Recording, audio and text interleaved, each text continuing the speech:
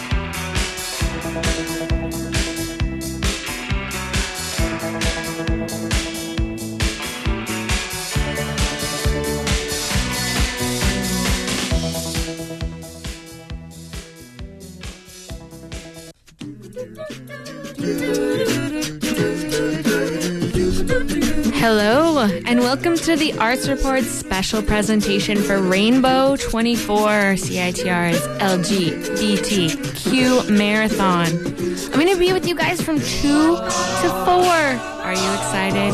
I'm excited.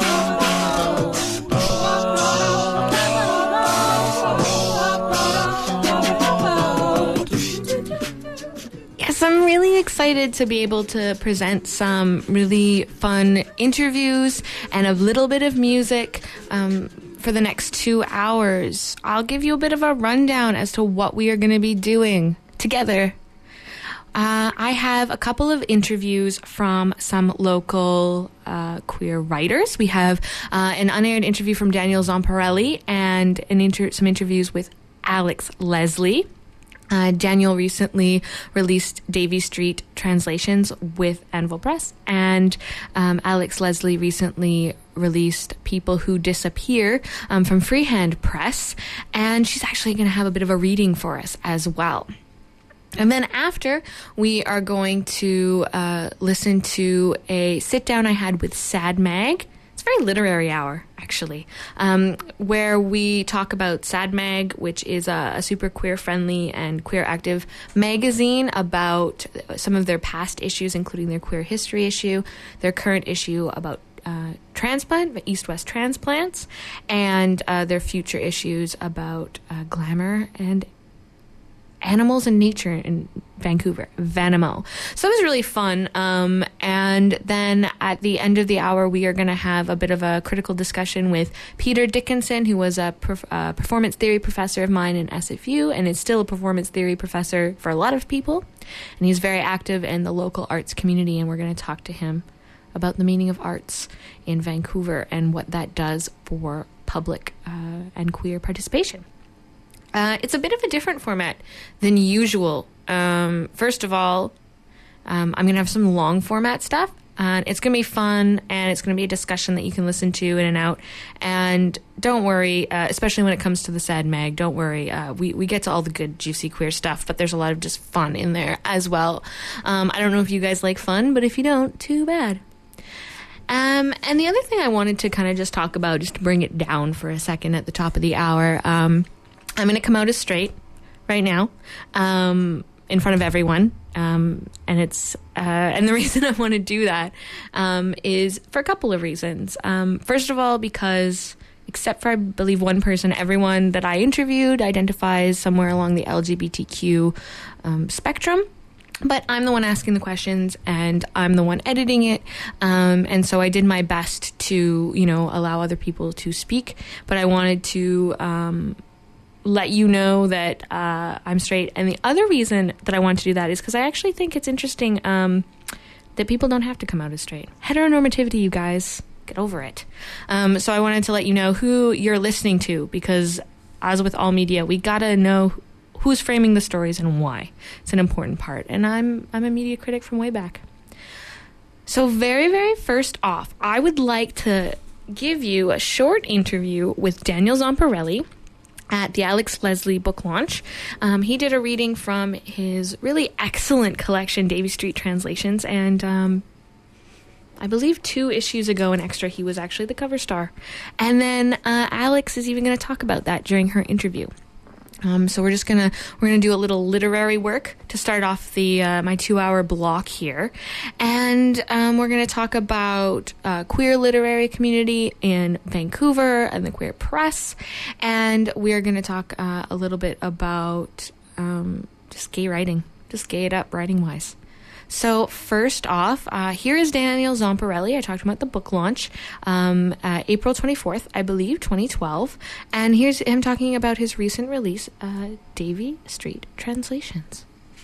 I am Daniel Zamparelli. I'm the editor of Poetry is Dead, and I am the author of Davy Street Translations. And we are at Project Space at the launch of People Who Disappear by Alex Leslie. And you also actually have a collection curated here as well. Yeah, it's an exhibit of chapbooks, so small poetry books that have been created by usually the author or a very, very small press, usually handcrafted, and there is submissions from across Canada and even in the States and the UK, and I chose out kind of my favorite pieces to be featured that are a part of even my special collection that I keep for myself. So along with the submissions, there is my own personal collection.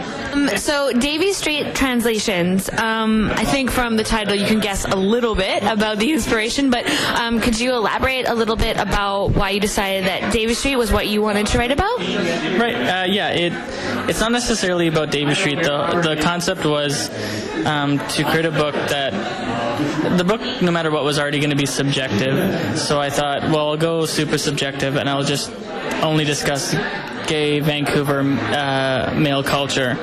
And I basically scoured everything like text, and had interviewed a bunch of friends about stories, had just eavesdropped on stories and researched on Craigslist, basically everything to do with gay male culture, and tried to replicate it in different poems in different forms. Yeah, I mean, there's an erasure poem, there's an overheard conversation, some found poetry. There is a poem called If Vancouver, which, if I may say, I really enjoyed. And if anyone has lived in Vancouver for any period of time, you'll definitely recognize a lot of the references, etc. And if you wanted to speak a little bit about that poem, that would be awesome, because you actually reference CITR right in the poem. Yeah, that poem actually wasn't originally in the book. I read it for a reading, and then my editor found out and wanted it in the book, because it doesn't specifically capture gay male culture. It captures more about Vancouver culture, so including Nardwuar. I had been watching an interview with him at the same time as writing it, so he kind of popped in, and it just tries to capture all the random things that we feel really, really anxious about Vancouver. It attempts to replicate it in kind of a fugue style of poem, where it's just really, really repetitive and almost to a point where it feels anxiety-inducing. Do you think that Vancouver is the cause of this anxiety, or is this more an urban anxiety and this is Vancouver's flavor?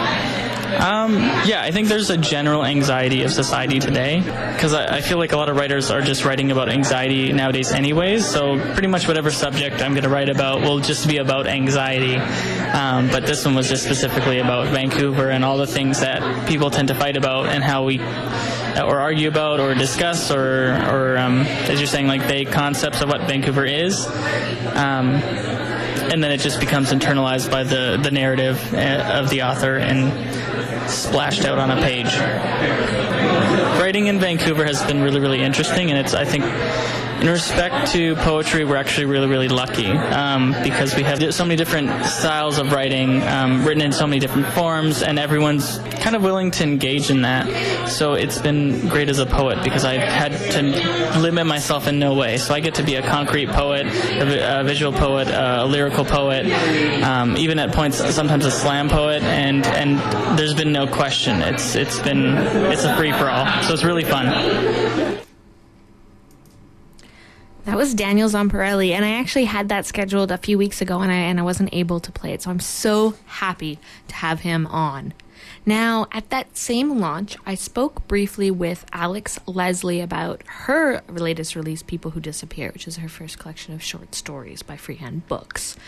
And I wanted to replay this because it gives us a bit of context for a longer interview that I did with her in studio a couple of days ago. And just at the top of the hour, actually, you heard Atomic by Blondie. And that is actually a suggestion from DJ Jeff Leopard, who also works with me at Sad Mag. He's one of the managing editors, and you will know him from The Kobold and Hustler and Hip Hopolistic, and he's amazing. So he has given me a bunch of suggestions, and I'm also going to be playing requests from various artists that are showing up on the show today. So let's listen to Alex Leslie, also at the People Who Disappear book launch, talk a little bit about, I believe we talked a little bit about the themes and the writing in her book, and then about one of her stories, Spill. My name is Alex Leslie. I write poetry and short fiction. Tonight I launched my first book of short stories called People Who Disappear. I've written a chapbook of microfictions called 20 Objects for the New World that was put out by Nomados Press in Vancouver. And right now I'm editing the queer issue of a local magazine called Poetry is Dead. Awesome. Now, People Who Disappear, obviously in the title, the theme. Do you mind speaking a little bit about why that theme engaged you? The title really came after the book had been mostly written, and it was really an unconscious theme that connected the stories. And then when I was putting all my stories together to send to publishers, I noticed this theme of like emotional disappearance. In a couple stories, people physically disappear, but it wasn't like I decided I was going to write 12 stories about disappearing people. But I think that something that is a theme throughout the book is how much bigger nature is than human beings, and a lot of the disappearances in the book are from like ecological destruction or natural disasters. So that could be like a related theme that I was consciously interested in that. One of the things I noticed as a reader was that there was a lot of direct address in the book, and could you tell me a little bit of why the direct address, speaking to the reader as you, works for you and for the subject matter that you're tackling? I think direct address is used a lot more in poetry than in fiction, so I think that's something maybe I got from poetry. Do you find that these stories reflect your stories, or is it more subject matter that you found, enticing or interesting? There's a big variety of stuff. There's some short stories that are sort of based on news things that I saw. There are some short stories that are largely autobiographical. I would never sort of distinguish the difference in terms of the stories because, to me, they're works of art and they should stand on their own. But definitely they came from very different sources. I do read stuff and then put it together. That one short story I wrote is obviously based on Justin Bieber. Yeah, so anything that sort of draws me in. As worthy a modern subject as any, I think. Yeah, I'm fascinated by herd mentality and why millions of people would do something that I think is weird and lame. Like, what? You like who? Okay, I'll write about him. But why? I find like human motivation is more interesting than what people actually do. Do you have of a story that you feel best represents the collection, or maybe even is your favorite looking back? Yeah, there's a short story in the collection that's an elegy for someone who passed away while I was writing the collection, and the short story is called Spill. So if I was saying, if you're like a really broke student and you're standing up in chapters and you're reading my collection, you might want to read Spill. Okay. I would say yes. I don't think it's representative, but I think that it does speak to my style. I am very language-oriented in my writing, and if you wanted to, pick one story, I wouldn't be upset if you picked that one. But there are 12, so don't be lazy. I really enjoyed speaking to Alex at the launch. She's a really fun lady, and there was a bunch of other people there. One of the person who was hosting, Dina, she said that she had exchanged a lot of dirty correspondence with Alex, and it's true. The rumors are true. She's really good at Facebook, you guys.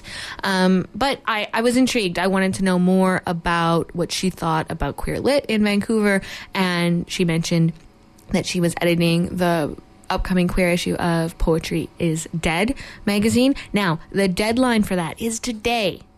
Okay, and you'll hear her mention it again in the further interview. So what I was thinking is, let's listen to the interview.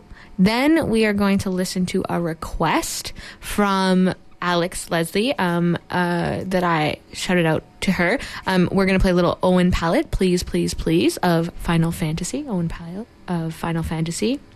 And then we are going to listen to her read The Coast is a Road. So we're just going to take a quick break, and then we will run through that really amazing next 10 minutes.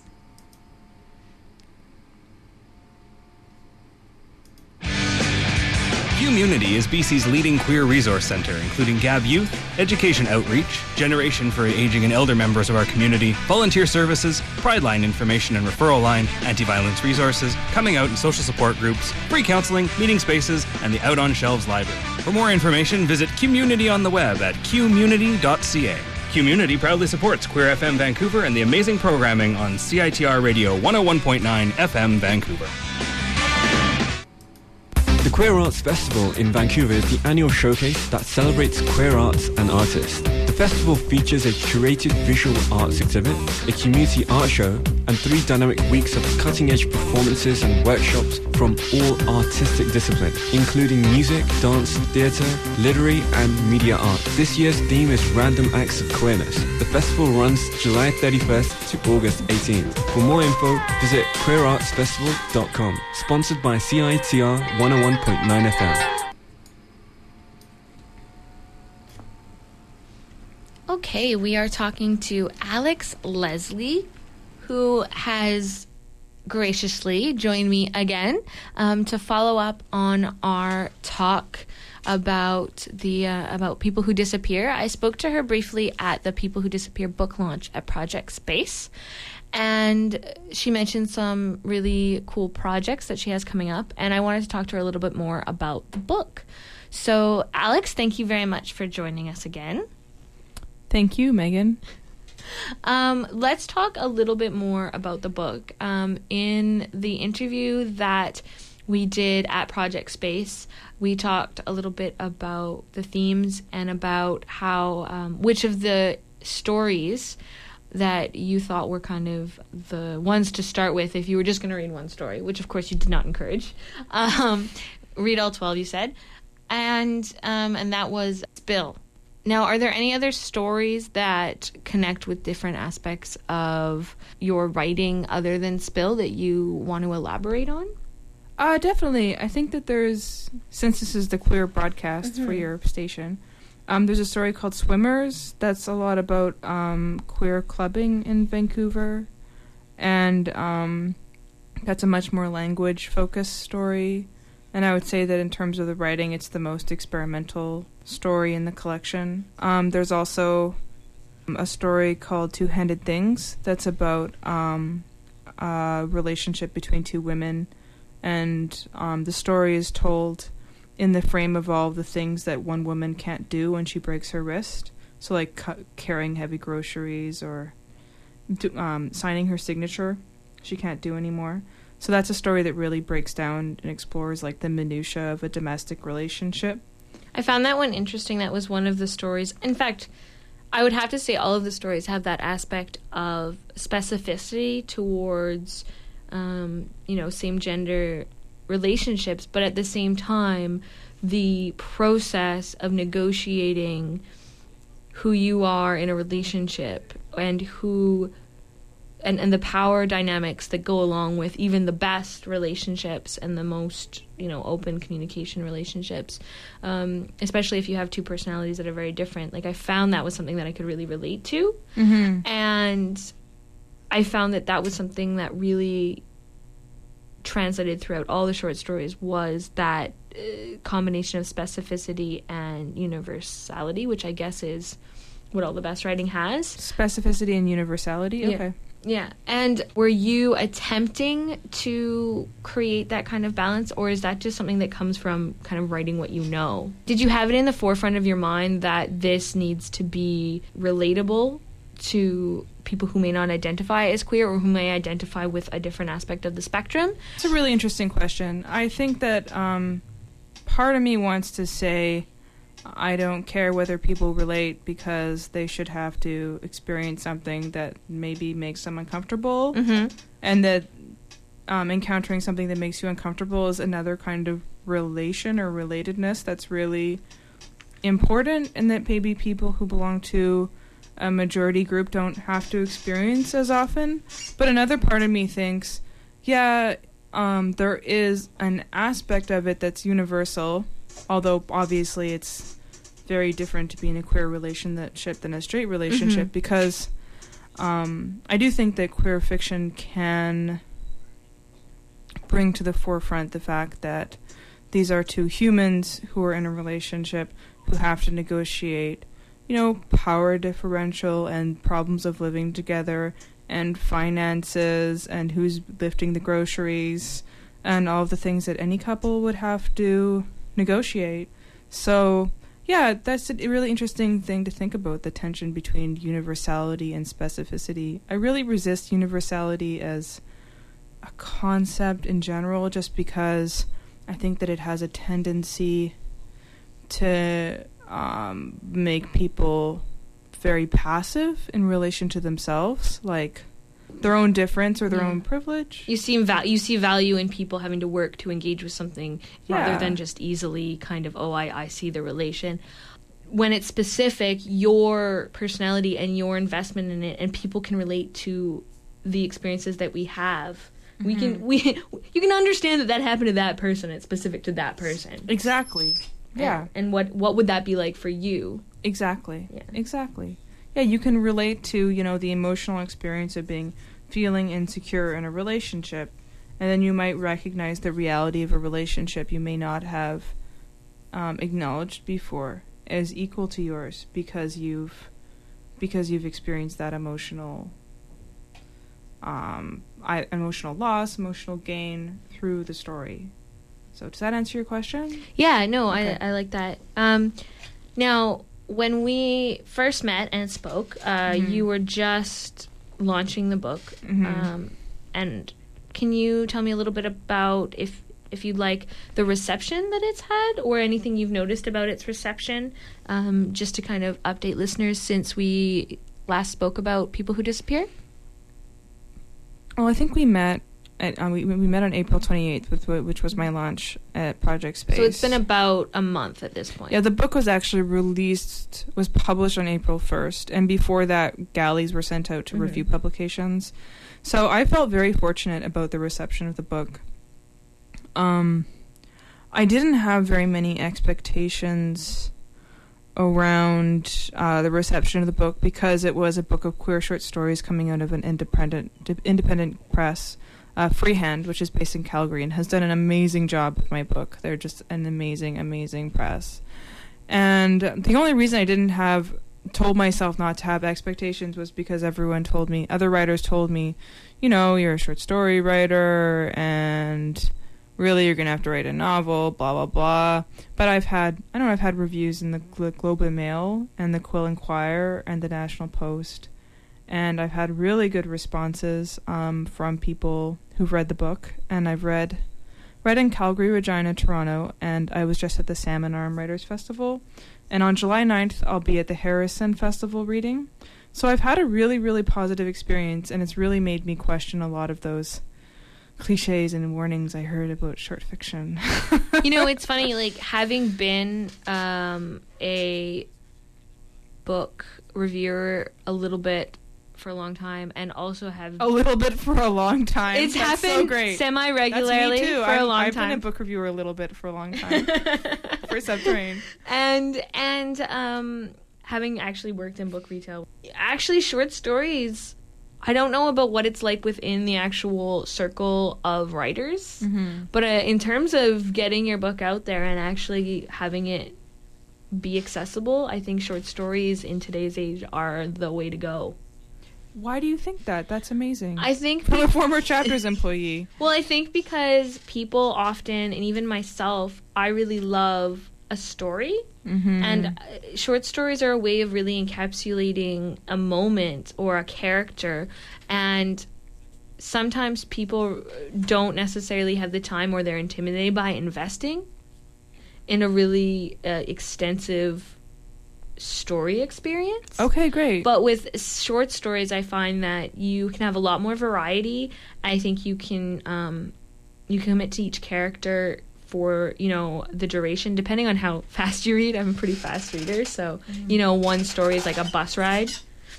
And then I can, like, go back and read it again and I can, like, focus on that. So I think that short stories allow more ways of reading. Okay, great. That's really interesting. I mean, it makes me think of a lot of online projects around short stories, like One Story, which publishes. Actually, they have a print. They're actually in print, but you can check them out online, and they publish one long short story per issue, which I thought was like the ideal thing. There's also Electronic Literature, that website that publishes all kinds of short stories. I think it's a form that really suits the web. There's also Joyland. I have a story called Swimmers on Joyland Vancouver, so anyone could Google that right now and read it. Right now. Right this second. Right now. I think you have to listen to me, so don't. Write it down. Well, you can Google and listen at the same time. Yeah. But maybe short stories also do kind of cater to a split-focus society. Yeah. Where, and the way that you write them also is that the idea of a snapshot I find so interesting, because you can pick apart that with and kind of do your own work. So we talked a little bit about the reception that you've had since, Galley started going out, being published early April. And you mentioned a lot of really great papers, but I've noticed that you didn't mention any reviews by Queer Press. And I was wondering if you had any thoughts of that, how you felt about that. That's a really great question, Megan. No, I haven't had any reviews in the Queer Press. I find that the Queer Press in Canada tends to focus more on current events, Extra West tends to focus a lot on like social columns, gossip columns, maybe broadly termed social justice issue columns. There really isn't a lot of focus on poetry. My good friend Daniel Zamparelli, who's an amazing writer, just had a cover story in Extra West. It was like a rare instance of a writer being on the cover of Extra. I think it would be wonderful if the Queer Press could support queer writing more. And maybe if feminist publications could support queer writing more, maybe have a separate column or category for queer writing. But, I mean, I should emphasize it's still early days for my book, and I also don't want my question to sound totally self-interested, like, here's my opinion about queer publishing because of my book. But my impression in general is that, like, the Queer Press is definitely not a place that I go to read about queer writing. I hear more about it through word of mouth, or I see that a book published in the Globe and Mail has a queer focus, or I see it reviewed maybe in Horizons Online, Herizons, a feminist publication, or maybe like on the Bitch blog. There's an American blog called Autostraddle that I read that has book stuff sometimes. But really like Extra and Extra West, like I think they could really step up on their intelligent arts coverage. Daniel actually he did a reading to open for your book launch, and he is actually the editor of Poetry is Dead, which is a poetry and writing journal in Vancouver. And you're actually editing the upcoming queer issue.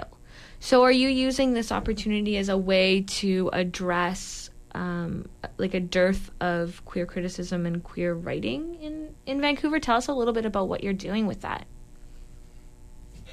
Our mandate for the issue is because Poetry is Dead has always brought together different forms of writing, different forms of poetry specifically. So like spoken word, experimental, confessional, different forms of writing. They're usually separated in different publications or just in different social cliques in Canada and Vancouver specifically as well. So for our queer issue, the deadline is June 1st when this is airing. So if it's June 1st and you're a queer writer and you want to submit to the queer issue, then go to poetryisdead.ca. It's an online submission system. Anyway, so for this issue, we want to bring together different forms of writing, but we want to bring together queer writers who are all focused on language and who are all focused on form as an issue in their writing. I think that the Vancouver queer writing scene focuses a lot on erotica, which is wonderful, but it would be great to see other forms of writing being championed. And right now there really isn't. I mean, there's the Queer Arts Festival, which last year had a queer poetry reading for the first time, but there really isn't like a space for queer writing in Vancouver that isn't only sex focused. Mm-hmm. And you know, like there are so many queer writers in Vancouver who are political or who are doing experimental work. Like for example, Jen Curran won the Audre Lorde Award last year, the Lambda Audre Lorde Award, which is given to the best book of lesbian poetry. And that's a huge deal. And it got zero coverage in Extra West. So things like that happen, and you sort of wonder, like, you know, why isn't that getting coverage? Why isn't that as valuable as queer artistic expression, as an erotica anthology or as a one-man show, or, you know? And it isn't about competition. It's just about, you know, as a queer writer wanting to have a public space. So we're hoping for the queer issue of Poetry is Dead that this will in some way address that, or just maybe expose people to other writing they didn't know was out there. I mean, that would be the ideal thing. And also, for the issue, I'm trying to approach writers from different generations. So we have, writers who came up in the 70s, and we have writers who, you know, have their first book forthcoming. So that'll be really interesting, too, just to get that cross-generational approach, because that's another way that queer writing is very separated in Canada. It tends to be, you know, like older writers like Daphne Marlatt are sort of lionized, and then younger writers have to be a certain way and write a certain way until they have their first book out, and then they're supposed to be more serious, and then they have their sophomore collection. So it's all, you know, very stratified in a way. So that issue will be out in the fall. And if you want more information about the issue being released or how to subscribe to Poetry is Dead, just go to their website, which I think is poetryisdead.ca. Or just Google it. Just Google it, you guys. I know you go to google.com. No, you go to bing.com, and then you enter Google. You ask Jeeves how to get there. Thank you so much to Alex Leslie, who joined me not once, but twice. She's actually a UBC girl from way back. She worked at the UBC, and she had a show here. And so she's a really great lady, and she wrote a really great book. Next up, I am going to play O.M. Palette, Please, Please, Please, which I believe is Final Fantasy. Yes, it is. And we will listen to that, and then we will listen to Alex Leslie reading The Coast is a Road, and about a first couple of pages of the first story in her collection. And definitely check out that Justin Bieber short story that she mentioned as well. It's not, Justin Bieber is mentioned nowhere in it, but if you have ever seen him on TV, you may have. I think a couple of people have seen him on TV at one point. It is uncanny. It is so well done. All right, I will see you guys again in a few minutes.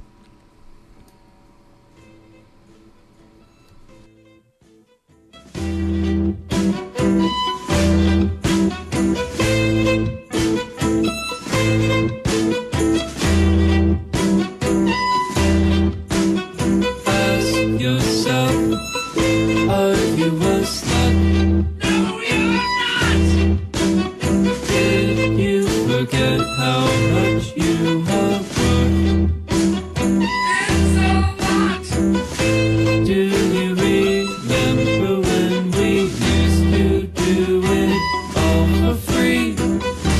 Your head is shouting, please, please, please, please, please, please.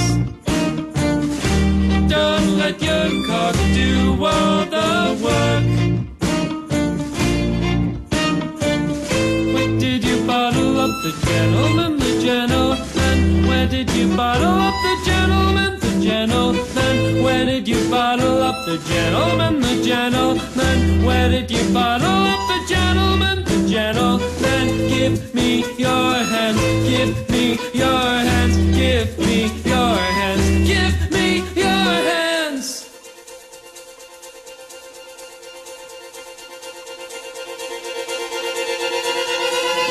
Your head is shouting, please, please, please, please, please, please. Don't let your cock do all the work, all the work. All those around you, please, please, please, please, please, please. What can you do to turn us up, turn us up?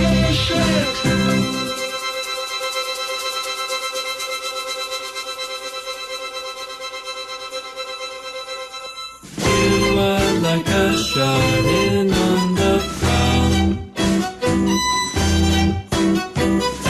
Every day is like your first night off. Since you but we will never write you off. Your head is shouting, please, please, please, please, please, please. Don't let your cock do all the work. All those around you, please, please, please, please, please, please. What can you do to shut us up?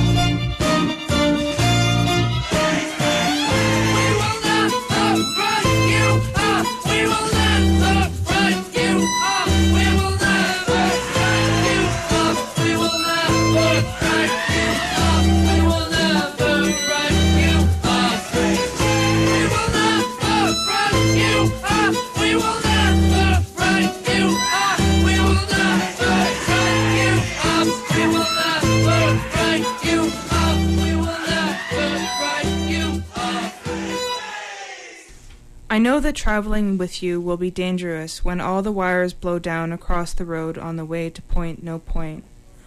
Our first weekend away together, the wires unraveled by the windstorm hang from the poles. When you slow the car, I feel the pulse of dying electricity moving in the dark forest.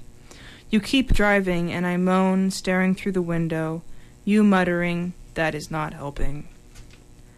My breath forms a solid column in the core of my body as we approach the first wire lying across the road. We cross. The texture of the road under the car's wheels plays my leg muscles like zithers. The second wire, the third, each makes me breathe harder. The next will bring down my body, illuminate the forest like a magic lantern, show the bark down to the skin-like grain, the marks made by hungry, searching birds. We've been sleeping together for a month, but this is when I start to trust your body, when we cross the last dead wire. The rest of the drive goes by in silence. We look through the windows and see what has been left by the storm.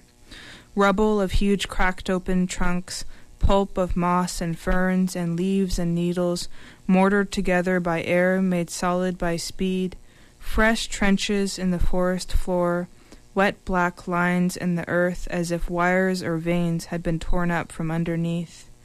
The cabin, when we reach it, is quiet and cold. Ocean stretches calm from the edges of the windows. For the next few days, we pass road crews, clearing the mess away, sawing through the trees that fell after we passed through. I try not to stare at the men scaling the electrical poles, standing in baskets like the crow's nests on ships, their orange-gloved hands working the wires. Was the current cut off completely before we drove through, or did it continue, jagged and trying, moving like pain through an injured limb? I look down at your hand as it covers mine.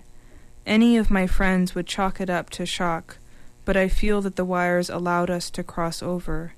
It's a secret between us, a current between our bodies. In the winter daylight, the menace is gone, the wires high and taut in the still air, telegraphing nothing. In the beginning, all we do is drive. The riddled coast is our hunting ground for concealed beaches, cheap motels, and restaurants serving only sandwiches, fried eggs, and beer-battered fish.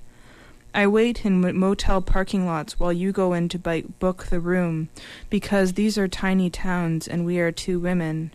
The rooms are all the same, beds high and narrow as gurneys, calendar art, plumbing that gurgles and sucks like drain pipes during a rainstorm.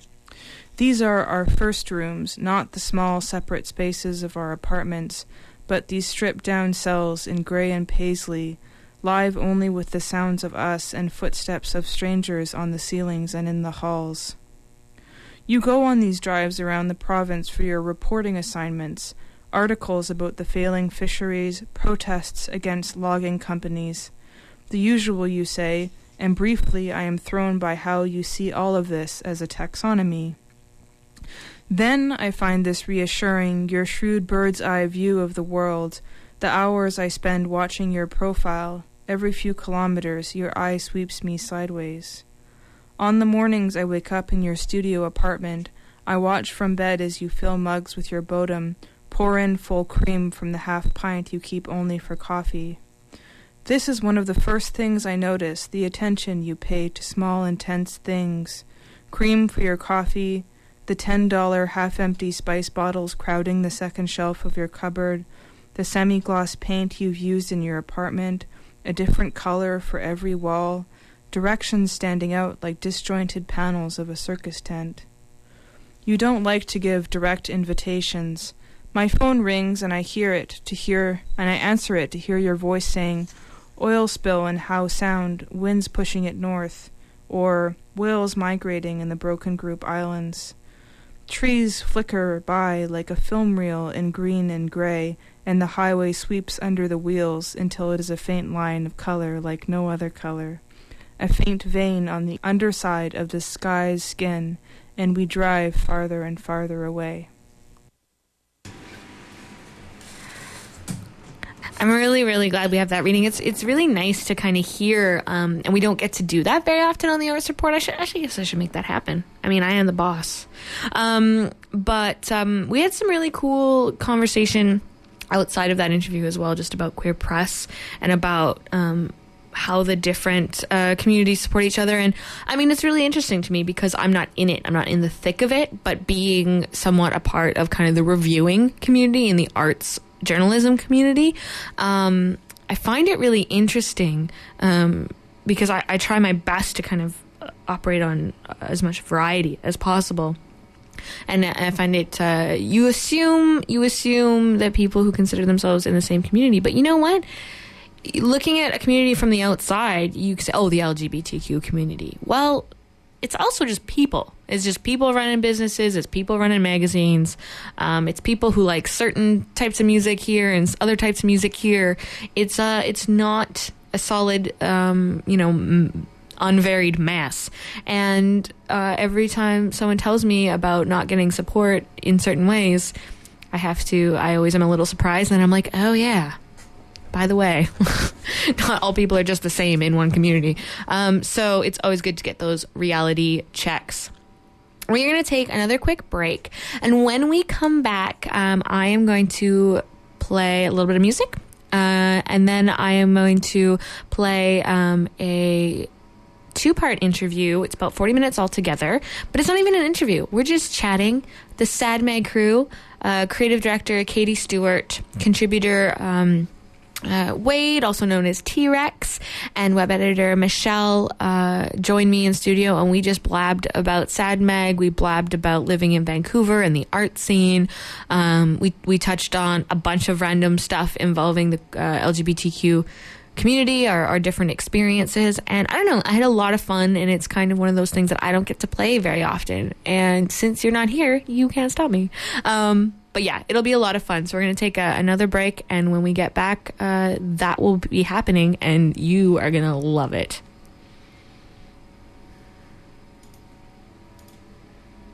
Hey, this is Aiden Saint from Queer FM Hawaii. You are listening to Queer FM on CITR Radio 101.9 FM Vancouver.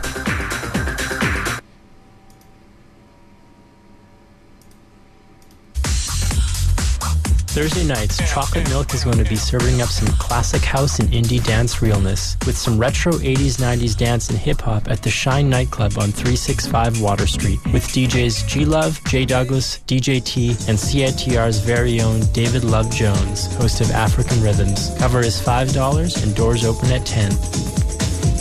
Sponsored by CITR 101.9 FM.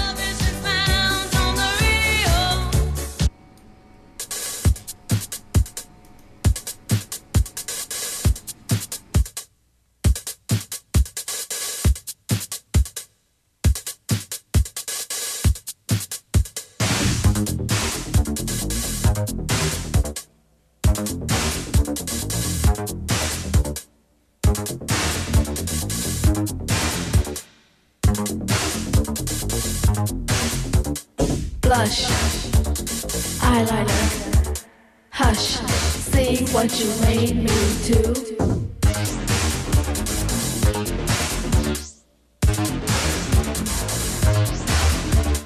Base, mascara, erase, I wanna look good for you.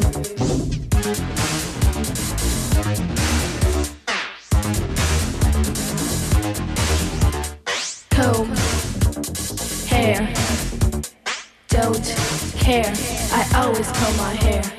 Make up, make up, pink, blue, purple, I wanna make it good for you. Make up, make up, make up, make up.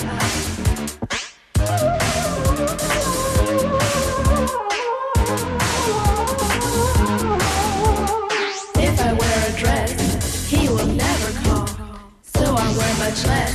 I guess I'll wear my camisole. Make up, make up, make up, make up.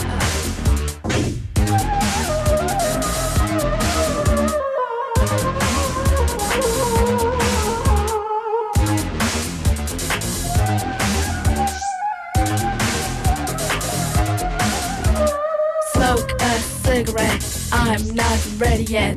Make up, make up.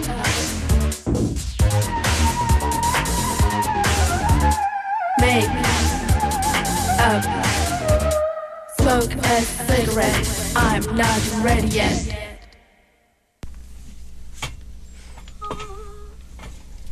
We're all proud papas. I'm gonna do my little thing right here. Okay. So we are sitting with members of the SADMAG collective, the family, if you will. And though you're listening to this on June 1st or after, we are actually currently finalizing our proofs for the issue that's out now, the transplant issue. It launched at Hip Hop Karaoke at Fortune on May 14th, so go out and find it wherever you're at a bookstore. Make sure that you pick up at least one copy. And the proofs look amazing, so we know that the magazine is going to look even better. And in studio we have Michelle Reed, we have Wade Jansen, we have Katie Stewart, and myself, Megan Thomas. Hi. That was really good, you guys. So, it would be cool if everyone wanted to step up to the mic and maybe just introduce themselves so that people know your voices and know a little bit about you and know why the hell they're interested in what you have to say.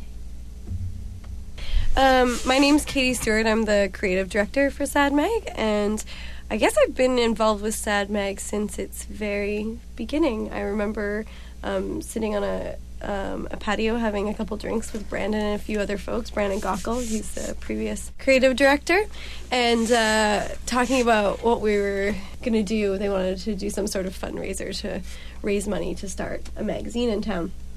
And so yeah, it was like a Canada Day barbecue of some kind, and we just basically sold a lot of hot dogs. Yeah, it was great. So I just want everyone to know that this magazine was built on wieners and barbecues. Oh yeah. And you do everything. You do a little bit of everything at the magazine. Yeah. It's kind of, I wear a lot of hats, but generally I come up with kind of like the skeleton or the framework on what we build the issue. So some of the ideas and larger concepts, and just facilitating that actually happening. So connecting with artists and connecting with writers and talking to people and spending too much money on burritos and beer. The burrito budget for SADMAG is really out of control. It is. Do you want to introduce yourself? Sure. So my name is Wade Jansen. I am currently working as an environmental educator, actually, but I identify as a trans man, and I've been doing some drag work under the name T-Rex, which is short for testosterone prescription, if you can kind of get that, TRX. And and I'm also a writer. And a poet. And you're a contributor to SADMAG as well, right? You have a contribution in the transplant issue? Yeah, I have a little dispatch, and I just talk about a little bit about my time in Vancouver. So Michelle, introduce yourself, and how do you work with SADMAG? I am the web editor for SADMAG, and I'm also a print contributor. And sometimes I whore my writing around to other print outlets in Vancouver when they offer me money. Or when they don't. Who wouldn't? That's not whoring it around. That's in slutting that it case, around. it's just lovemaking. Yeah, it's free. It is. I guess I should introduce myself as well, full disclosure. You guys may know me from the Arts Report on CITR 101.9. I also work here at CITR, and I do ad sales for SADMAG, and again, help out where I can. My hats are less fabulous and varied than Katie's, but I throw a couple on here and there. So that's all of us, and what we're going to be talking about is SADMAG in general, but also SADMAG is part of the queer community, and they kind of are in an interesting place. And I'll let Katie speak more to that because she knows a little bit more than I do. But from my perspective, basically we have a magazine that is an arts and ideas focused magazine, but is really connected through the heartstrings and the pelvic strings to the queer community. Drag is close to our heart, burlesque is close to our heart, sassiness is close to our heart, and it's something that seems to have very naturally evolved. And we also did recently issue 7/8, a double issue, which is the queer history issue. Let's talk a little bit about that, and then we'll move through our current issue, which is transplant, and maybe the issue that's coming up. And then maybe we can talk a little bit about just all of our histories and how we connect with the queer community in Vancouver and the queer lit community, if that works for everyone. Sounds good. Yeah? Let's start talking about what SADMAG is. Katie, give us the official branded SADMAG platform. Right. It's a Vancouver arts and culture magazine that features the writing and the artwork of folks who are 15 to 30 in general. And so the idea is to give a lot of up-and-coming writers and artists a chance to be published and to be distributed. And it's something that we really take time to ensure that we're having a lot of new contributors. We have a really solid team of writers, and our editorial team is phenomenal, Michelle included. Has written for us on a number of occasions and been amazing. So that's kind of what SADMAG is in a nutshell, but it's as many things, it's much more complicated than just being a simple magazine about 15 to 30-year-olds. It's nice to be making a print magazine in a digital era. Absolutely. And that's so important. We're making beautiful physical things that people can hold and page through. Mm-hmm. It's part of the kind of Sad Mag idea that we have moved towards more kind of analog. Yeah, I guess one of the biggest things when I was coming on as creative director was this change. It's kind of ballsy and maybe a bit ridiculous, but it is really important to me. Sad Mag at this point won't be an online magazine. It is so important that Sad Mag remains this like printed, tangible magazine. And like in the same way that sort of like an internet blog or internet magazine can't replace that printed format, I'm really passionate that film and Polaroid, those traditional art forms, aren't replaced by digital photography. And so in the next 4 issues, what I'm really committed to is only featuring the images in the issues will be film-based, Polaroid, and illustration. So, you know, we come from a world that's so you can make something beautiful out of nothing through Photoshop and through digital manipulation and so on. And so we're kind of just bringing it back a notch and looking at something more in its raw form. And I feel like Sad Mag does that with so many other things too. Like it's edgier, it's raw, it's a little bit. Yeah, the edges aren't completely smooth, that's for sure. And I think that's also the people that you choose to profile. I think one of the things that's really interesting about Sad Mag is that they look at people as much as trends, and when they are looking at trends and ideas, they do try to connect it to a person or a personality or a concrete thing within the city. Mm-hmm. Even when you're talking about these wilder themes, or these wider themes, rather. They're kind of wild. They are kind of wild. Now, and you know what? Drag shows up a lot in Sad Mag. What is it about drag and about those kind of performing arts that you guys love so much? Well, we have a drag performer here today. So Yeah, maybe Wade should... What do we love about drag? You know, we've had photo shoots with queens and with gender ambiguous folks or transgender folks in Sad Mag, and just seeing those beautiful photos of those people it's moving. I don't know. It's inspiring to have that.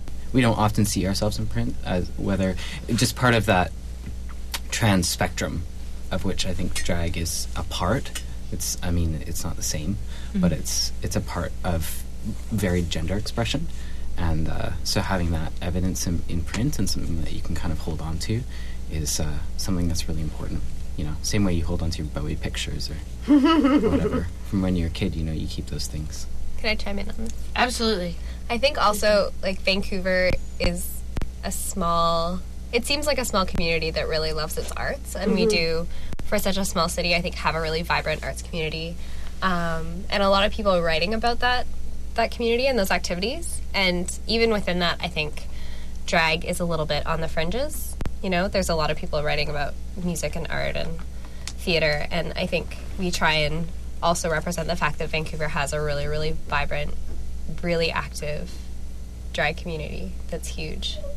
And it's really fun to celebrate that because it does translate so well to the visual medium in the magazine. Like, it photographs well, and it's fun to write about, and there's really amazing characters, and so it works so well for the format, and it's something that you don't see as much in some of the other arts publications in Vancouver. It seems like, ironically, we, in this current issue that's out now, while you're hearing this, we have 2 people talking about the dearth of a scene in Vancouver. We have Shad, who's a performer from Toronto who also performs here and calls Vancouver home, and then Geneva B, who's out of Toronto and tried to make a foray into Vancouver and didn't like it. It didn't sit with her. It didn't connect with her. And when it comes to the music party scene, people complain a lot, and I'm one of them. But when it comes to these scenes such as drag, literary, burlesque, these kind of non-party scenes, it seems like Vancouver, that's where Vancouver really shines. And obviously drag is, there's a huge party around a drag performance or burlesque performance, but the performance is the key thing. It's what's driving it rather than the, going out just to get drunker, etc., which is fun too. There's nothing against that. But what I'm trying to say is that outside of the kind of standard club dance music, there are actually lots of thriving, colorful, welcoming scenes in it. And how do you think that SADMAG really fits into that kind of the literary and the colorful community that we have in Vancouver? How do you hope that it is going to fit in? I just want to backtrack a little bit because about why that is that the drag community and the burlesque community is so key and why we're so interested in it. And I think that it's kind of born from the notion that Vancouver is really a do-it-yourself kind of city. Yeah. If you want something to happen, you have to do it yourself because odds are nobody else is doing it. There's no structure, there's no money, so you better make it happen yourself. Really, right? And I feel like burlesque and drag especially totally do it yourself. You're there, you're sewing your costumes, choreographing your own work, doing your makeup. It's just like promoting yourself. Exactly. Everything. And that's very much what SADMAG is as well. And it's like an expression, it's something public, it's out there, and it's really, why are we doing it? Because it's something beautiful and then we can share it with our community. And I think it's appreciated here. Yeah. Vancouver in general seems like that, is that it's so beautiful, but at the same time can be seen as so gray and so kind of rainy and cold. And so you gotta create your color wherever you can find it, just for your own sanity. And that's where the whole SADMAG brand comes from, really, is that idea of are we really sad? Who's sad? Why are we sad? Mm-hmm. Do you want to talk a little bit about that, just for people who may not be initiated? What is that sad part of SADMAG mean to you guys? Well, it's sort of like a tongue-in-cheek seasonal affective disorder reference, because a lot of people come to Vancouver and they have this like overwhelming sense of that the weather is so debilitating and so on, and it's no fun city, there's nothing to do here, and so on. And so we're kind of dispelling and confronting some of those attitudes of no fun city Vancouver. Yeah, celebrating all the fun things that you can do and all the fun people doing them. Because there are some really amazing things going on in the city. And maybe, and this really speaks to this issue as well. The transplant issue? Yeah, transplant. Like, Vancouver is a transitory city. Because it is expensive and because of some of the qualities that are maybe less favorable about the city, people come and then they have to move on. And so they're here, they can make things, they can do things if they're ambitious, and they, if you want to throw a party, you can throw a party. You want to create yourself into an amazing drag persona, you can do it. And then you can move on wherever you need to go. You can move right to Maple Ridge. Yeah. If you want to. You can just move right back to Chilliwack. Oh my goodness. Yeah, a lot of transplants from even just the suburbs, because obviously it's the nearest biggest city. I actually was born in East Van. Which is a weird, I never knew that was a thing until I started, because I did live in the suburbs a lot of my kind of high schooly and first couple years of college, and then I kind of moved through Burnaby back to Vancouver, which I think is a pretty common story. But what I didn't know was uncommon was people being born here. Mm-hmm. I am also a native Vancouverite. Yeah, I was born. Radio high five. Radio high five. I'm actually born from the west side of Vancouver too, and then I moved east and have been inching back. I'm actually moving from East Van to Yaletown. Oh my god! And then we can hang out with the Real Housewives of Vancouver. Can we please do a SADMAG feature in the Real Housewives of Vancouver? Yes. Oh my god! Oh, that would be online amazing. Feature. I think we should do a SADMAG feature on the Real Husbands of Vancouver. Right? That would be really interesting. Well, half of them are divorced. They're not housewives technically. Yeah. I think that one who's been divorced twice and says she's 29, I think she's a drag queen. She looks like it. Who's that? One of the Real Housewives. She's not awesome enough to be a drag queen. I feel like that flamboyance is really a necessary part of being a drag queen. It's, or a king. There's a majesty involved in that she does not embody. No, but she's certainly performing something to an impressive. She's definitely performing. Extent. It's performance art. Yeah. Drag is gender performance. Of course. And straight women are the best drag queens. Yeah, in that some makes ways. sense. Well, you Well, really are. I have a friend who says that. I don't actually know if that's true. Well, I watch RuPaul's Drag Race religiously, and one of the judges is a woman, but she always refers to herself as drag queen because everything about her is Over the painted top. and over the top, and it's a beautiful representation, over the top cartoon of femininity that. It's like it's satire. I mean, I see it as satire where you both love and are mocking the societal idea of what is a woman. Mhm. Does that sound accurate to you? Like, I don't know. It depends. It's different for every performer, probably. Just to go back to what we were saying earlier is that, Vancouver loves its beauty, but it also loves its artifice, right? Mhm. And Absolutely. so much of... And that's the thing about drag is that it's... a lot of people, it's a kind of a very true expression of who they are, but it's a very kind of glamorous version of that, or a muscular version of that, or whatever you want to say. Mhm. You know, like I know for me it was doing drag was like this, because I've been doing masculine glamour stuff and people don't know what to do with it. There's a new wave of drag that you see coming up that I think it's the same with almost any art, where there's the tradition that you respect, but if you you can't stagnate. Yeah. And so the idea of, okay, if it's gender performance, then we got to keep pushing that boundary. Because if people know what to expect, then it's not really as interesting and boundary pushing anymore. But I think if it's authentic, it's always interesting, right? So I think that there's that, but there's definitely like cultures within performance, right? Where it's like, this is what I have to do to be a queen, or this is what I have to do to be a king, and that's what that looks like, right? So there's definitely, and there's a long-standing culture in Vancouver of burlesque and of drag. Like, I come from back east, and those are very much overlapped. Like, you know, I didn't realize that drag performers didn't strip here, because in Toronto they all strip. So that's what I did, and people thought it was shocking, but then I didn't realize that, yeah. We are being cheated in Vancouver. Are we? I don't know. But I mean, burlesque has such a long, beautiful culture, from what I understand, in Vancouver, and drag too. But I feel like what's happening is that, you know, you're moving from west to east side, or downtown east, because the queer village in Vancouver is kind of in the West End, or has been, and now that's been so kind of normalized in so many ways, and so a lot of that kind of active stuff like is happening at Apocalyptic or whatever, and down, you know, closer to the downtown Which will east be side. done by the time people hear this. Yeah. Yeah, so SADMAG has this kind of connection to the queer community in kind of just the passions of the people who are running it. You know, it just comes out of that. I think also there's the theme-based connection where we're all looking at colorful people and what's happening in Vancouver. But then you also did have the queer history double issue. So how did you decide that was the time for that issue? I think What that was was a the impetus? grant-funded issue, right? Yeah? Yeah, it was. And I think it was also that just looking back at the queer history in Vancouver, there was a hole in the representation of, you know, like there's never been something so dedicated and so specific as that queer history issue. So it was really important.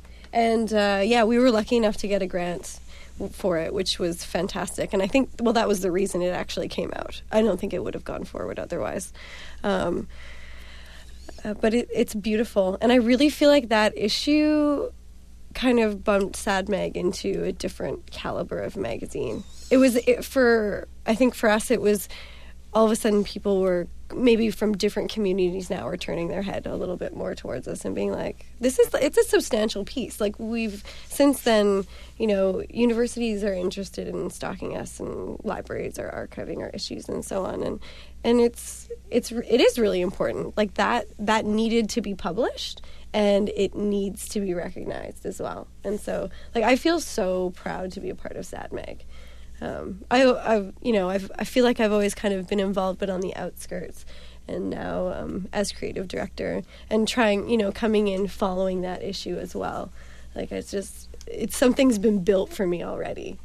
So it's so amazing to be a part of. I'm really interested in hearing about more from you, actually.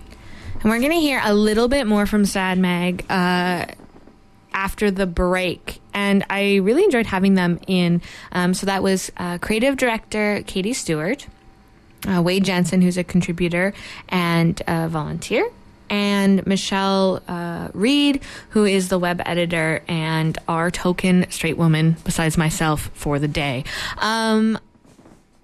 Also at the top of that interview was Vanity 6 Makeup, which is a favorite if you go to the events of DJ Jeff Leppard, and he sent that one in for me to play. He is the managing editor of Sad Mag, and just a nice guy. So I didn't want to leave myself out, and I wanted to play something a little older, much like Vanity, not as old as Vanity 6 or Atomic, but a lot newer than Please, Please, Please, which we've already played. I'm going to play a little Mother, Mother Verbatim, which is, I don't know, I love the lyrics of the song, and I just love their whole, gender queer songs. I think they're great, and they're a lot of fun. So we're going to play that, we're going to take a break, and then we're going to hear the rest of that Sad Mag interview when we return. And I may play some other music. I don't know. It's all up in the air. It's a fun time.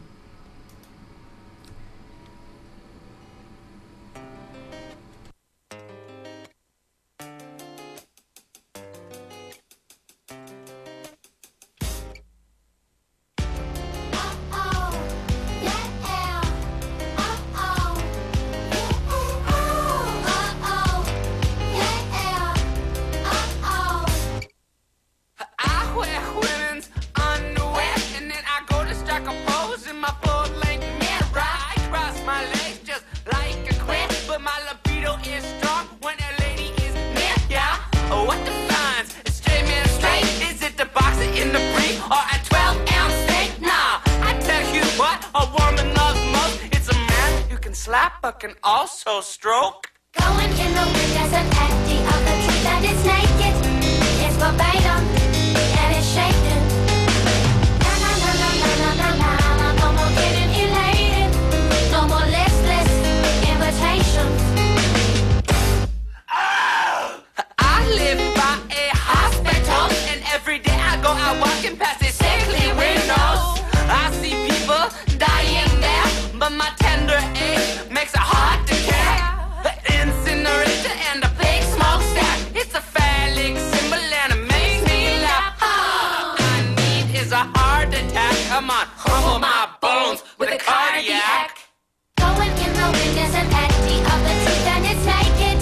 It's verbatim and it's shaking. Na na na na na na na na. No more getting elated. No more listless invitations.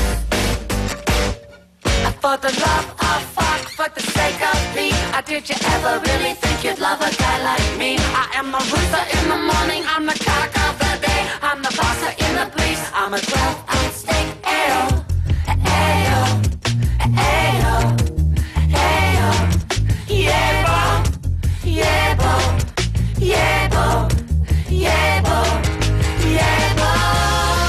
It's verbatim, and yeah, and it's naked, and yeah, and it's shaking, it shakes, shakes, shakes.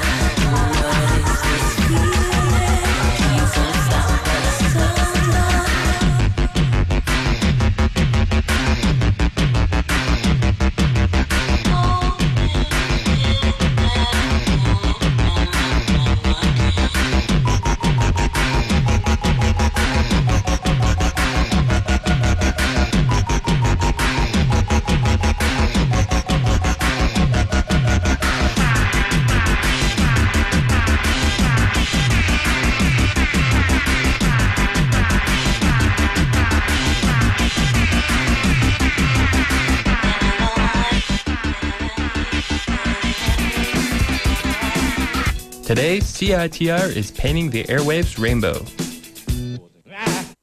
Starting at 6 a.m., CITR programmers will be producing an entire day of queer content in celebration of Pride season around the world, delivering messages of hope, fun, warning, and whimsy that may also include offensive language, sexual themes, and excessive on-air nudity. Listener discretion is advised, while indiscretions are strongly encouraged. You know, I really have let the ball down. That's a metaphor, right? No, it is not. I've really dropped the ball, or balls, on sexual content today. Brad's in here doing some chores, and that made him laugh, which makes my day. I did have this really great intro worked out because I'm starting with kind of the smaller interviews and building up to the longer interviews. I had a whole riff about like easing people into it with the small stuff first, but I didn't do it. So there's a little taste of what would have happened there.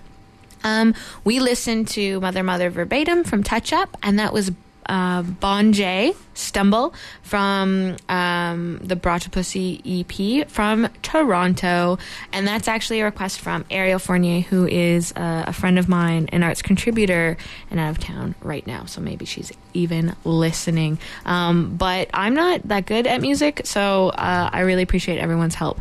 Now, before the break, we heard the first part of an interview with Sad Mag, and we were just talking about the queer history version of Sad Mag that came out. It was our issue 7-8.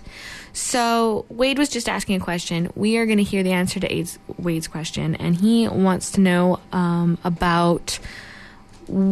Sad Mag is for, 15 to 30-year-olds to express their art. So there's a lot of new artists, a lot of people in the collective. We bring in as many people as possible. And one of the things was that the queer history, you're talking to what Wade referred to as queer elders. So we're going to talk a little bit about that. And then it gets silly. It gets a little silly, you guys. We talk about umbrellas. And I was like, should I cut this out? But it segues back. It segues back into queer culture and glamour. So trust me like I trust you.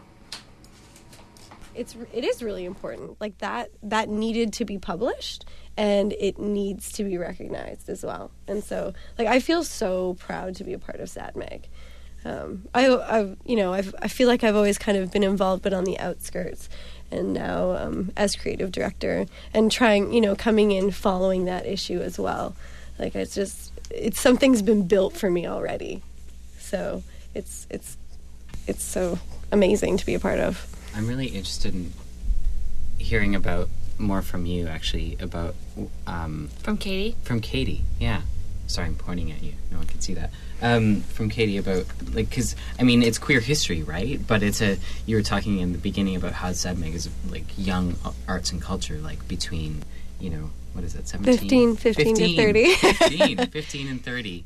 So, here we're all you are. inching up there, Yeah. though. Yeah. We're going to have to expand that if we want to keep doing it. 15 and 35. Yeah, 30 will be like, young people don't have anything good to say anyway. That's so true. No, it's not. Well, I'm just interested in that, you've got a magazine that's for people to be publishing stuff at 15 to 30, and yet you're doing queer history, which is talking to queer elders, right? Yeah, but also I think it really... anyone can pick up that issue regardless of their age and find something that they can relate to and that they can take away from it. Probably 15-year-olds need some queer history, whether they're straight or gay, more than anyone else. And Vancouver's like a young city, but I think there's a lot of interesting cultural history to mine here, and I think like getting, like young Vancouverites are interested in that as much as anybody is, like where all these cultural institutions come from. Well, I'm just wondering what you thought maybe the role is in like young people, reaching out to the older queer community. Yeah, it's super important. And actually, one of the things about that issue was that we had a lot of young writers. So the young people were going in and, helping create these articles and interviewing people and so on. And so it was sort of an intersection between the queer cultural history, but also our present community of young people, of writers and artists and so on. It seems like Sad Mag is really... could be seen as, rather than a publication, like a space, like a meeting space, a community space. And that's something that's happening in the current issue between hip hop in Vancouver. Like, it's a transplant issue. It's talking about it's a really cool double issue. When you guys see it, it's like you have almost a one magazine, and then you flip it over and you get a whole nother magazine. And so there's an intersection of East and West, but then there's also the hip hop in Vancouver, which is a strained relationship in some ways, I think, because it's still finding its footholds here. And then you also have the intersection between hip-hop and queer culture through Peach Cobbla, which is also, I think, historically a strained relationship. So how do you hope that people will react to kind of the overlap between these various communities? I mean, obviously you want them to react positively, but do you think that you're hoping to spur discussion? Because this issue specifically talks about some of Vancouver's maybe lower selling points or lower points in its party scene and in its music scene, and you know, we're not unabashedly pushing how great Vancouver is. We're definitely a critical magazine. Mhm. How important is that critical aspect to you guys? I think people have to decide for themselves if Vancouver is a place that they want to make their home forever. Like, I think a lot of people who move to Vancouver do it knowing that it's not somewhere they'll necessarily be able to stay, which is, I think, the same as, like, people moving to any big city. And Vancouver is more difficult than most for lots of reasons, because we have a terrible job market and a terrible housing market, being two of the big ones. But, I mean, it is such a beautiful place to live, and I think, like, it's worth celebrating that while at the same time acknowledging why people come and then why they go. And I think with a lot of what we try and examine in our issues, we want to present ideas and aspects about Vancouver in such a way that people can make their own judgments and really kind of look at something critically and come away from it with their own opinions. We don't want to shove our ideas down anybody's throat, unless it's a hot dog or It's hot. It's hot dog, or you know, it's a wiener-based magazine, as we've established already. I think also we acknowledge that you can't get everything in Vancouver that you could get in a bigger city like Toronto or Montreal. Mhm. Like, Vancouver is sort of population capped. We're tiny. We don't have anywhere to go besides out to Surrey. And I think, like, with this issue especially, that's looking so much at the music scene, like, we just don't have the population to support the kinds of things that go on in bigger cities. And so, you know, while we love our little city, there's a lot that you can't get here, or that you can only get on a really small scale. Well, I was reading recently, so this would be during May, they're trying to, or they have put a ban on electronica at the PNE Forum, just electronic concerts. And because people in Hastings Sunrise are complaining about the noise. And I find that there's a real generational, I mean, it's pretty traditional that older generations think the younger generation's music is too loud. But it seems like that's been legislated in Vancouver. Like, it's been put into the basic structure of how we do events and how we do culture here. And there's so few places for that culture to go. Like, I think the Cobalt has the same thing, because there's condos across from it now. And so people complain, and, like, the Electric Owl has all these noise restrictions because there's condos above them. And, you know, the density of Vancouver means that people can't go somewhere and have a loud party, because everywhere you go, there's condos around you. People want to go to bed. And rich people condos, and they have, like, they're getting up at 6 o'clock to hike, which is funny because that's their lifestyle impeding on my lifestyle, I like to think, rather than my lifestyle impeding on their lifestyle. But it's always the quiet, kind of more established people who like to hike that are kind of obeyed in the city, I think. But I mean, the thing is that part of that is just, I mean, this has been talked about lots, but just like the restrictive liquor laws in the city just make it so that, you know, house parties do happen, but they get shut down pretty quick, right? And paddy wagons show up and stuff like that. So it's like lots of different places you're able to kind of get around it, you know, and have these alternative party spaces. But I know a lot of spaces have existed, but then, you know, they'll pop up for 2 months and they just keep rotating, and we love them. But they're in places that aren't bothering condos, but they're not sanctioned. Yeah, right? they're not legal.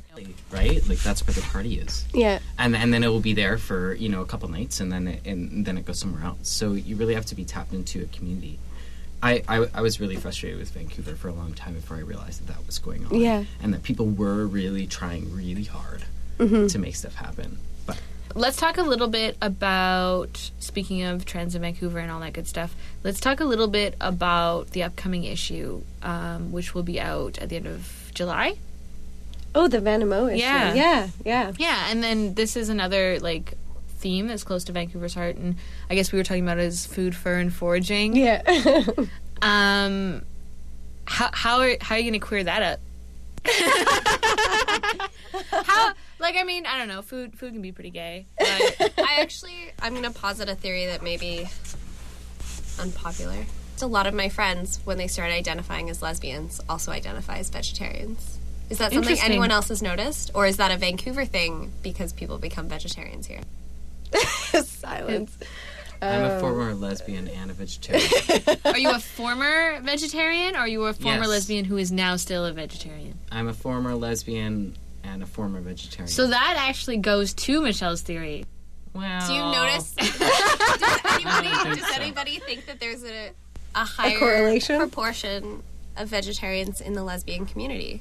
lesbians are. I come from a lesbian community, and lesbians are wonderful people. Queers, we identified as queer, really. I don't think I actually ever identified as a lesbian. I actually became a vegetarian way before I became a lesbian. Do you think that vegetarianism in any other city is an alternative community? But in Vancouver, you're going to wind up maybe connecting with people, and then you're like, oh, maybe I'm like them. And then if they are lesbians, I don't know. I think it's just it brings like, you up against a different coterie of people. The wonderful, I think probably all of my former friends would other people would identify them as lesbians. They would identify themselves as queer for the most part. Although I do have some friends that identify clearly as lesbians. But the thing is, and I'm going to say we. Because I'm still part of that community. We're a passionate community, and they're very politically motivated. Community. Okay. We're a radical community. And so eating less meat is just one part of that, you know? So... Do you find that it's more, like, animal rights oriented, or it's more, like, sustainability, or just kind of in general, political? A million different reasons, but definitely more sustainability, I think, oriented than necessarily, like... I mean, there's so much writing on this, but... you know, like, there's a lot around, you know, eating meat as kind of like a violent act, but I think that's actually really different. Like, I started out of it, most of my friends were from radical communities. Part of it is, you know, if you're living in a tent, you don't have a fridge. Yeah. Something like that. But that's, yeah, so, like, a lot of radical communities, it's just, more food goes farther. Yeah. Like, and it's a less impact on the planet. Who here owns an umbrella? It's very refreshing to me. I own several cheap umbrellas with the mindfulness that I will leave them on the bus. I'm terrible. Yeah, you can me go to too. Daiso. It's that little. It's like a In 3-level TNT, or Tinseltown, yeah. It was in Richmond, in the Aberdeen Center. I freaking love Aberdeen Mall. in Yeah, Richmond. it's kind of a magical the best mall in place. the world. Yeah. I They have a bought a bunch of fountain, and every umbrellas from hour there. they have a fountain light show with like jets of water and lights. It's like Vegas. To like Celine Dion. Yeah, it's because or- otherwise no one wants to go to fucking Richmond. I would go just for that mall. Exactly, for that mall. But it's not, you're like, I'm going to go to Richmond. What do I Did wanna you do know there? they have disposable underwear at Daiso? You Yes. can buy them. The elastic. Well, It's a isn't $2 all store. underwear disposable, essentially? Like, really, you could throw it out. These actually Like, I Not don't the know. ones I'm wearing. Do you mean, like, edible underwear? Like, what is No, the like- highly... like they're not meant one-time to use. last? Yeah, it's one-use panties. What makes them one-time use? You couldn't wash them, even if you wanted to? Yeah, they probably disintegrate. They kind of they're a strange sort of Made out napkin-y of, like- paper. Oh, they're paper. Yeah, it's like a papery fabric. Yeah, it's not. I can't Anyway, think of a single use You can 'cause it also doesn't sound buy sexy. umbrellas there. Okay, thanks. Good turnaround. I stopped buying disposable underpants. Bad for the environment. Switched to the $2 umbrellas. It's disposable umbrellas. I'm like, I can't keep a hold of one. I feel like maybe if I spend some money on one, I'll like care about it more. No, you'll but I lose feel it. like I'll just lose it. You'll lose it, and then you'll be. I did that. I was like, I'm gonna break the bank and buy a $15 umbrella. Hell yeah! Big spender. And then I lost it. I was so angry. I'm like, I'm not gonna buy another one. I have a hoodie and I have a jean I jacket. can tell you that, just to tie back into the theme of Yeah, let's foraging, talk I can tell you that I Now, I will forage umbrellas. Oh. Starbucks? Well... Is that foraging or is that stealing? And what is the difference? Discuss. Well, I can tell you that I did find an umbrella on the beach when no one was there. Finding is fine. I find umbrellas on the bus all the time. So Have to have it broken already. But yeah. That so counts as foraging. I think that's foraging. So I refuse to buy things that I leave places. it's a circle of life. Though. Yeah, of those things, yeah. Umbrellas, sunglasses. Scarves are pretty good. You can probably find scarves. Yeah. Mhm. Sunglasses, definitely. Sunglasses, yeah, all those things. I'm not buying them anymore. This is so smart. I know. We're going back to old times. It's a recession. It's a recession, yeah, and it's Isn't it? it's a recession. And it's an obsession with just like feeling more authentic. I think authenticity, which is kind of funny. Like I think that goes back to the connection with drag and queerness because, like, there's what I find so great about performing arts within the queer community is there's this like melding of like the authentic and the ridiculous, or the authentic and the completely performative, glamorous artifice, and but yet that is a way of representing something authentic from inside. And I'm full het, like 95% het. I'm 90% het.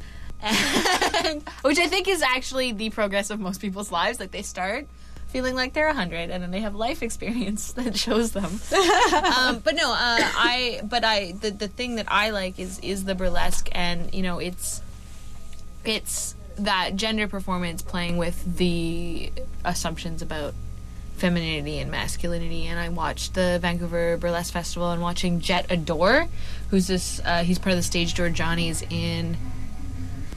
He did this thing where he was like a peacock, like this is to opera, and it was this amazing display of like performative masculinity, but in a way that was full force masculine. Yeah, check him out online. But he's from Chicago.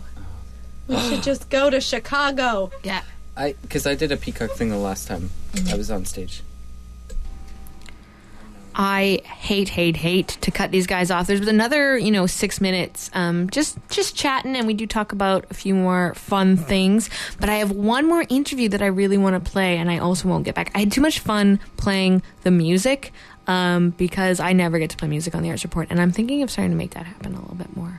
But I wanted to move on to Peter Dickinson. We're going to listen to the first half of my interview with Peter Dickinson, and it will introduce him, and we'll talk a little bit about the performing arts in Vancouver.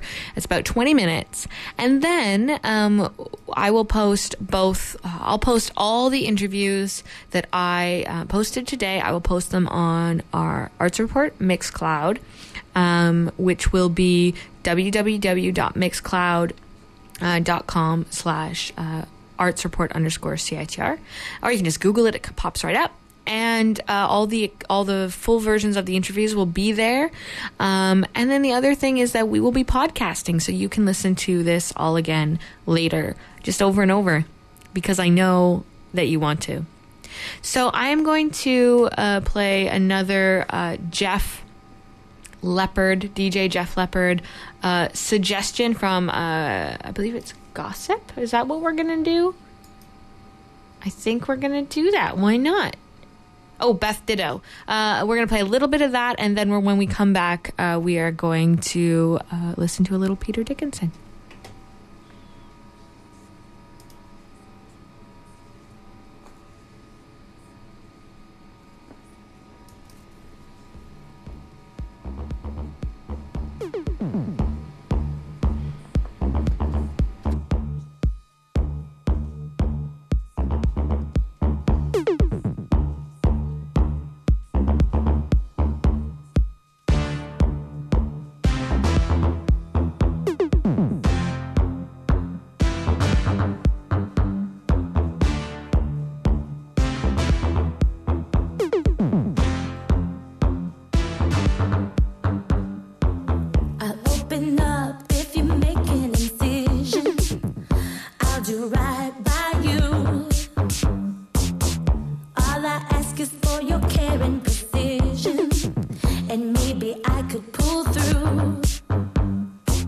You could have saved me if you'd only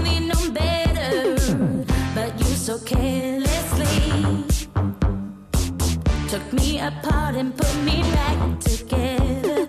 Open heart surgery.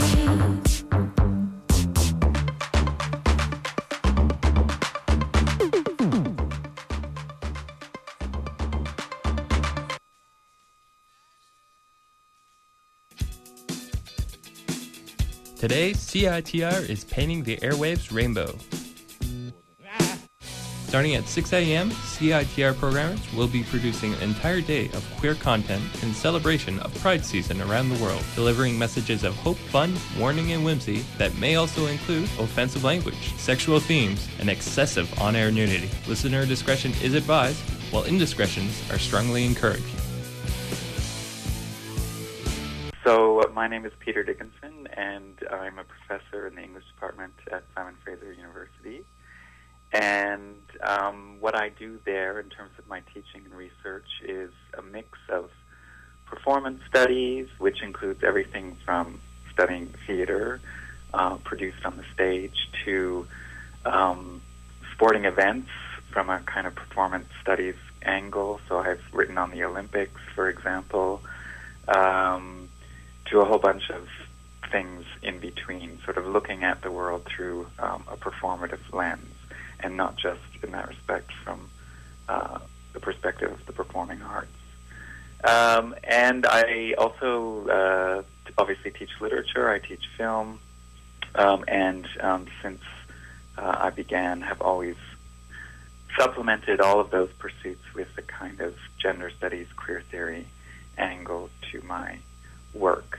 So I published a few books. The most recent is called World Stages, Local Audiences, Essays on Performance, Place, and Politics, which is very Vancouver-focused. It sort of centers my thinking around how performance, the performing arts, can sort of shape us into better global citizens, can help us think about issues of pressing global concern by at once grounding us in local experience. So that's the kind of local, global angle in that. And so there's a lot about very specific Vancouver issues that I then branch out on to in that book. I also have written quite a bit on film, and just recently participated in a talk back at the Doxa Film Festival on the new documentary about Vito Russo, the pioneering queer film scholar, as well as co-founder of ACT UP and all-round activist. And last year I also programmed for Pacific Cinematheque a series of films, Canadian films on queer activist film and video that was tied to a conference here organized by a colleague in the history department. So I do try to bridge the town-gown divide a little bit by reaching out into doing community things. In that respect, I'm also a board member of the PUSH International Performing Arts Festival, and myself have recently started writing a little bit for the stage and have had a few things produced in the city. So that's about it for who I am. What interested you about performance, about looking at the world through this eye of performance theory and queer performance theory? Well, I think that in our sort of increasingly technological, digital, wired, connected, plugged world, there's still something fundamentally human about sharing an experience with an audience in front of whatever event. So that could be a theater event, it could be a concert, it could be a film for that matter. So, I'm not saying that the digital lives can't be bridged in those ways. But I think the idea of gathering together as an audience is something really interesting, because I think you enter as an individual with your own sets of beliefs and perspectives and all that sort of thing. And not always, but quite often you become something other than yourself through this audience experience.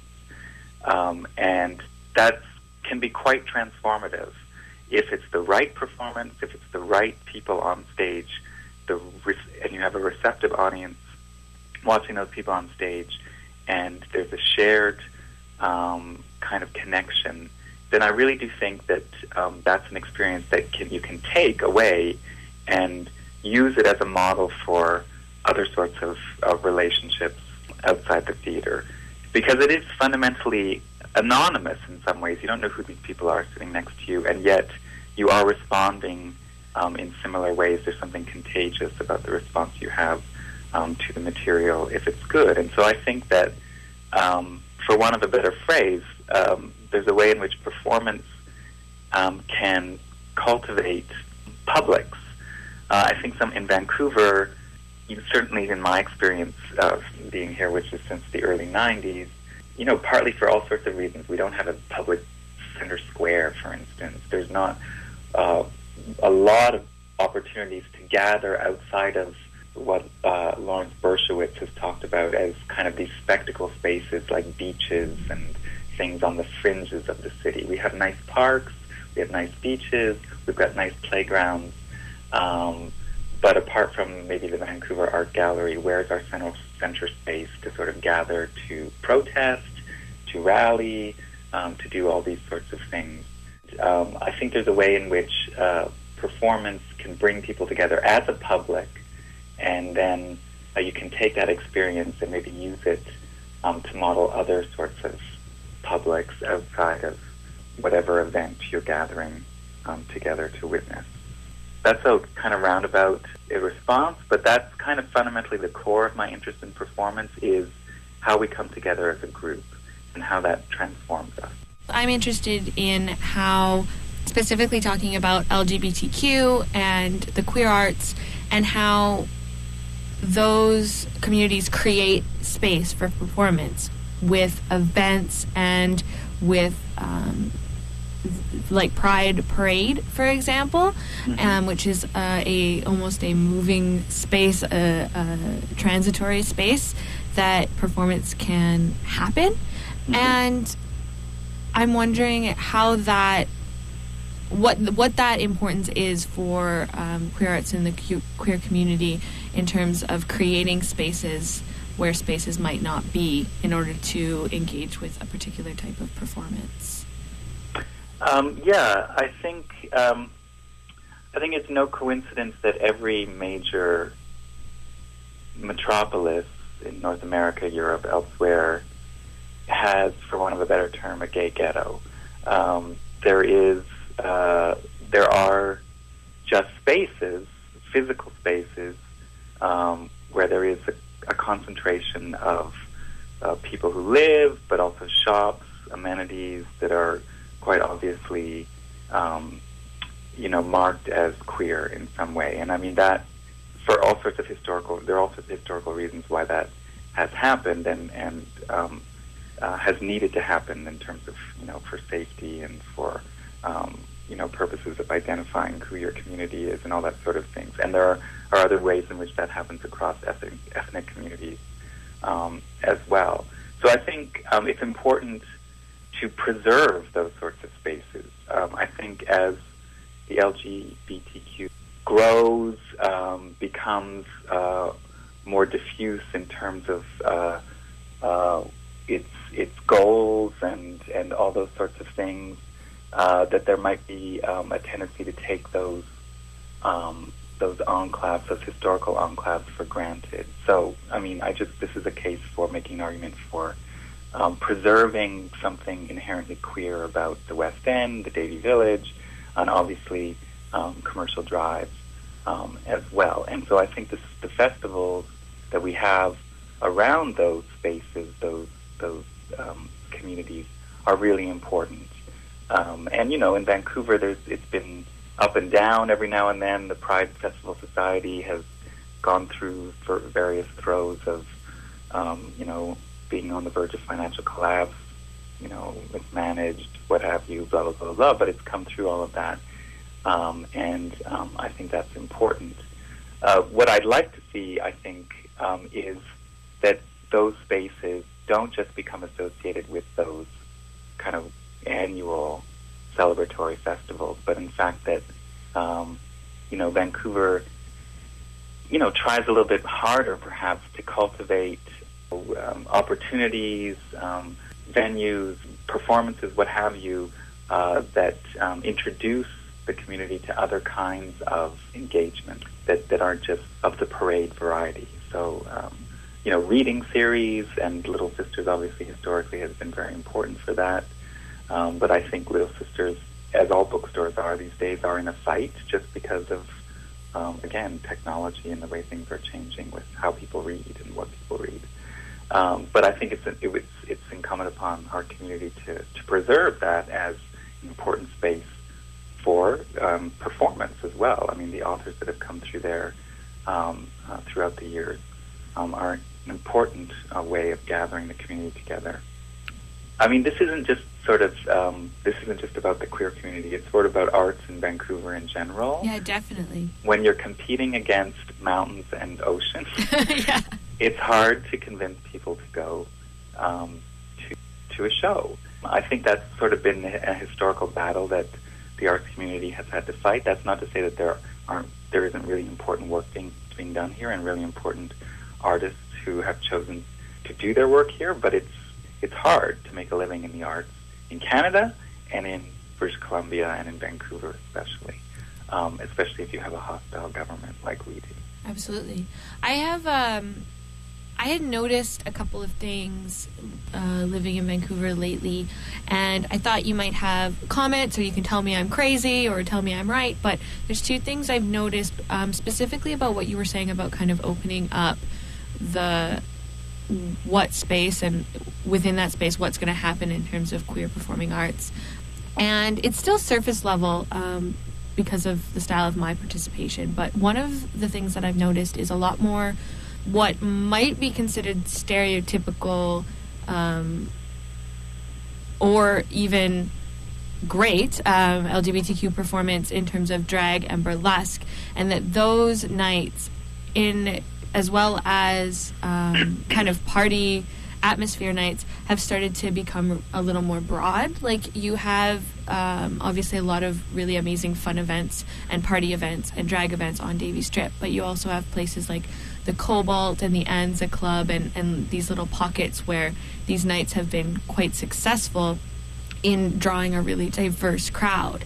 And I also have noticed doing as many book reviews and stuff that I've done over the years is that I remember when I first started to do book reviews as a student, you would sometimes get these queer, it would be queer lit because there was gay sex in it, or they were talking about gay relationships, and I read a lot more books now that are more categorized by their approach to form, but you don't see queer lit, like, warning there's going to be gay sex in this book as much. And I wanted to know whether that was something that you notice as well, or maybe it was just my exposure has become different. Like, it seems like there's a less ghettoization in terms of where these types of performances and pieces of art can exist. Mm-hmm. Yeah, I mean, I think, yeah, absolutely. I think we are generally in, I'll go into academic speak here. Please Sorry. do. That's your great thing, then. That's why I want you on. Okay. You could make the argument, and it has been made, it's not an original argument, that we are now in a very post-identity politics moment, right? And I mean, to make that more specific to our conversation, that we're in a post-gay moment. That's not denying a sexual difference, sexual orientation, sexual identity, desire, all those sorts of things, but that, in the era of same-sex marriage, and all of these entrenched legal rights in Canada, at any rate,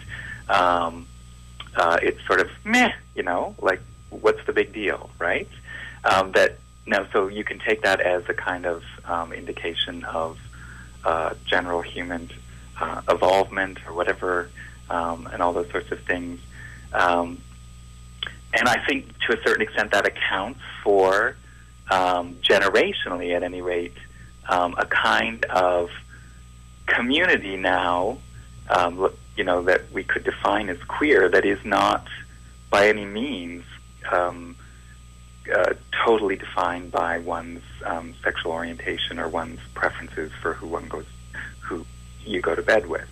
And so I think that accounts for, in a very positive way, diverse audiences, more diverse audiences at drag shows. The Cobalt Apocalyptics, unfortunately, I think is going to close now. Yeah, it's on its last night. I mean, but I mean, a lot of those nights, what happened was they arose, and then new nights. You know, it's yeah. But the interest is still there. It's not even that those nights weren't doing well. It was just that the people organizing it, at least as far in my surface understanding of it, you know, people move on. They're like, wow, this is really successful. I want to try new things. But I've been to those nights, and the reception there and the diversity of people is really heartening. Yeah. I think two things are involved there. I mean, I think, first of all, if the work is good, no matter who makes it, people are going to go see it. Yeah, exactly. I mean, it's true. And I mean, and I think and quite often that devolves onto the energy and talents of a few, and that's why people like Dave and Cameron and others burn out, right? Because, I mean, they're doing it, and to produce a show like that, you know, month after month after month, is just incredible amount of work. So there's that to say. But at the same time, I would want to emphasize, as somebody who very actively seeks these sorts of things out across all media, people do want to see representations of themselves. Yeah. So, you know, gay images, gay representations, lesbian representations, transgender representations in and across all media will still be important. And I mean, I think there are still some ceilings to break in that respect.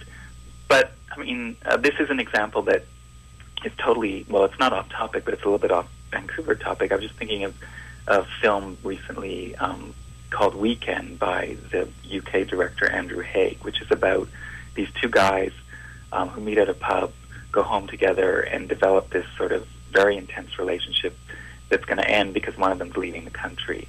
And it just takes for granted that these are two men. I mean, it's kind of just a really amazing romantic film that happens to be about two men.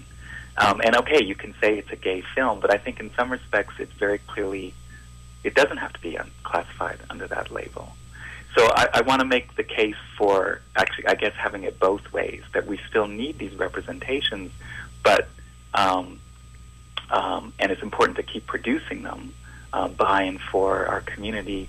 But on the other hand, we don't have to sort of, I think we are secure enough in politically, aesthetically, all those sorts of things, that we don't have to sort of say, you know, this is my gay film. Like, we can just say, this is my play. This is my film. It just so happens that these characters are queer or whatever. I really had a great time talking to Peter Dickinson. I don't know if you've noticed the theme, but I have a really great time talking to people. And I love meeting these people and hearing about what they think about the art scene, and I hope it's not repetitive for you guys. Peter Dickinson was a really great professor of mine. He had a class, and I use that a lot still. I told him, I said, I use that theory a lot in terms of interacting with people and interacting with the media. I want to thank all of the people who submitted to my hand. Peter Dickinson from SFU and Arts About Town and the Push Festival, Katie Stewart, Michelle Reed, and Wade Jensen from SADMAG, Alex Leslie of People Who Disappear in Freehand Books, and Daniel Zamparelli from Davy Street Translations and Anvil Press. I'm on my way out. Next up, we have Aiden is going to be back. We're going to have some politics. It's going to be the politics 2 hours, I believe. Hetty Fry. It's, we've been talking we had a lot of fun, I think. But also, some critical stuff in there. We were talking about politics and we were talking about representation and space. So let's keep that going. And, we had some fun musical requests. I want to play one more request. Ray Spoon, Wade Jensen, a.k.a. T-Rex, requested some Ray Spoon, Canadian, transgendered, amazing pop music. So you won't be hearing the outro a cappella, guys. Let's replace that with a little Ray Spoon. And thank you so much for joining us, and thank you to Queer FM for organizing this really fun, special program. Have a great afternoon.